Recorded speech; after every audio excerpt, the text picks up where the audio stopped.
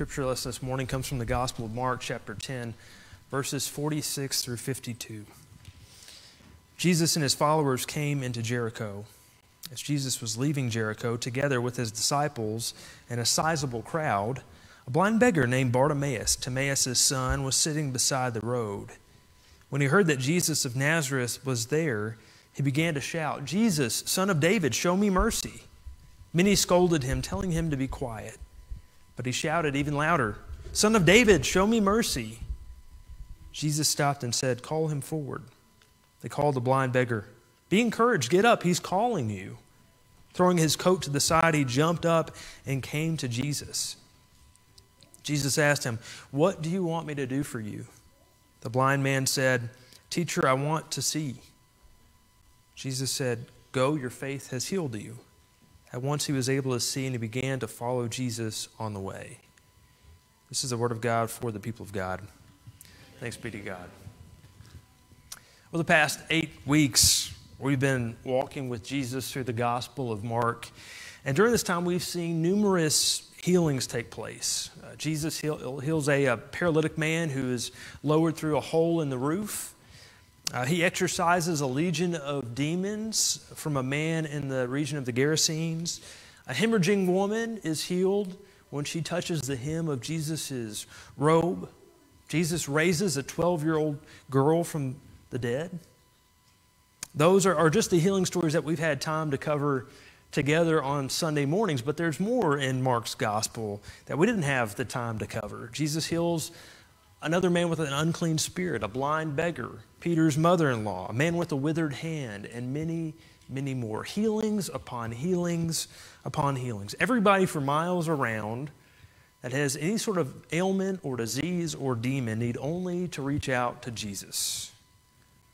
And all these healing stories in Mark's gospel, however, were never given a name of the person being healed.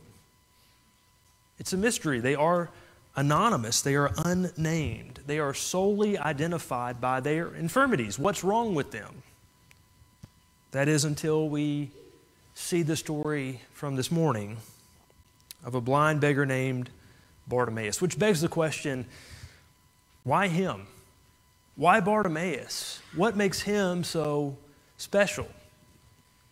At this point in time, Jesus is on his way to Jerusalem. He's on his way to the cross. He's just quickly passing through Jericho. And of course, that ever-present crowd is there with him every step of the way. And as they travel to Jericho, Jesus and the crowd approach close to where Bartimaeus is sitting by the side of the road. Of course, Bartimaeus can't see Jesus, but he must hear that Jesus is nearby. Maybe he senses his presence. And he uses the only tool in his arsenal, his voice. That's all he's got. So he yells out, "Jesus, Son of David, show me mercy." This is his only option. This is the only thing he can do. So he begins to shout out. And the crowd hears Bartimaeus, and they're annoyed. They're probably thinking, how dare this outsider address Jesus? How dare this ordinary blind beggar speak to Jesus? Who does he think he is? And so they take it upon themselves to try to suppress him. They yell back, "Shut up! Be quiet! Leave Jesus alone!" You know, as good church people, as Christians, I think we oftentimes see ourselves as the insiders. We feel like we're a part of Jesus' inner circle because, after all, we have a relationship with Jesus, right? We're followers of Jesus. We come to church, we read our Bibles, we pray, we believe in all the right things. And because of that, I think sometimes we fall into the trap of thinking that we have a corner on Jesus. We have an advantage, a special privilege that other people just don't have. We think we deserve special treatment because we have put in the time. We've put in the years. I've been going to church for however many years. I've listened to however many boring, dry sermons. I've put in the time. I've put in the effort. I deserve a little bit of credit at least, right? And I don't think that we mean to do this, but the church has a reputation. When I say the church, I'm not just picking on y'all this morning. The church overall, worldwide, all of us as Christians, we have a reputation for looking down on the people beyond our walls. We as a church are often seen as judgmental.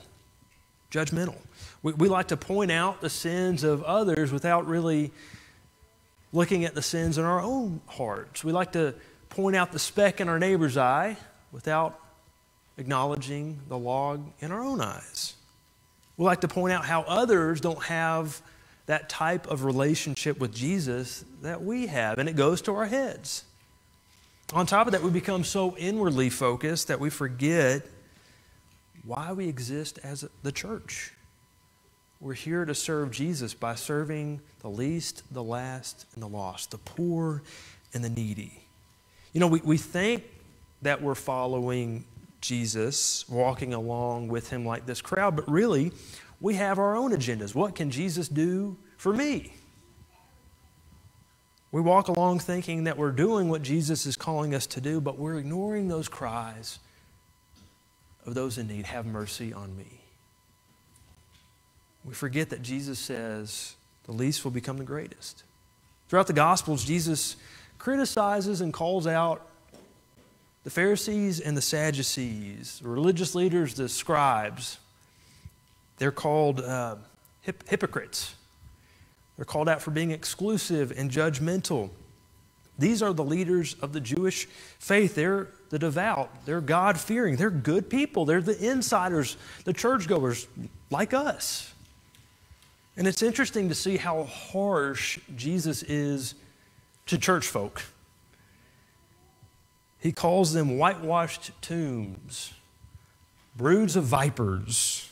He is most critical of us, religious people. In contrast, he's very understanding, very gracious to those who are on the margins of society. Spends time with tax collectors and sinners and outcasts. He aligns himself the most, not with good church people, but with the outsiders, the other.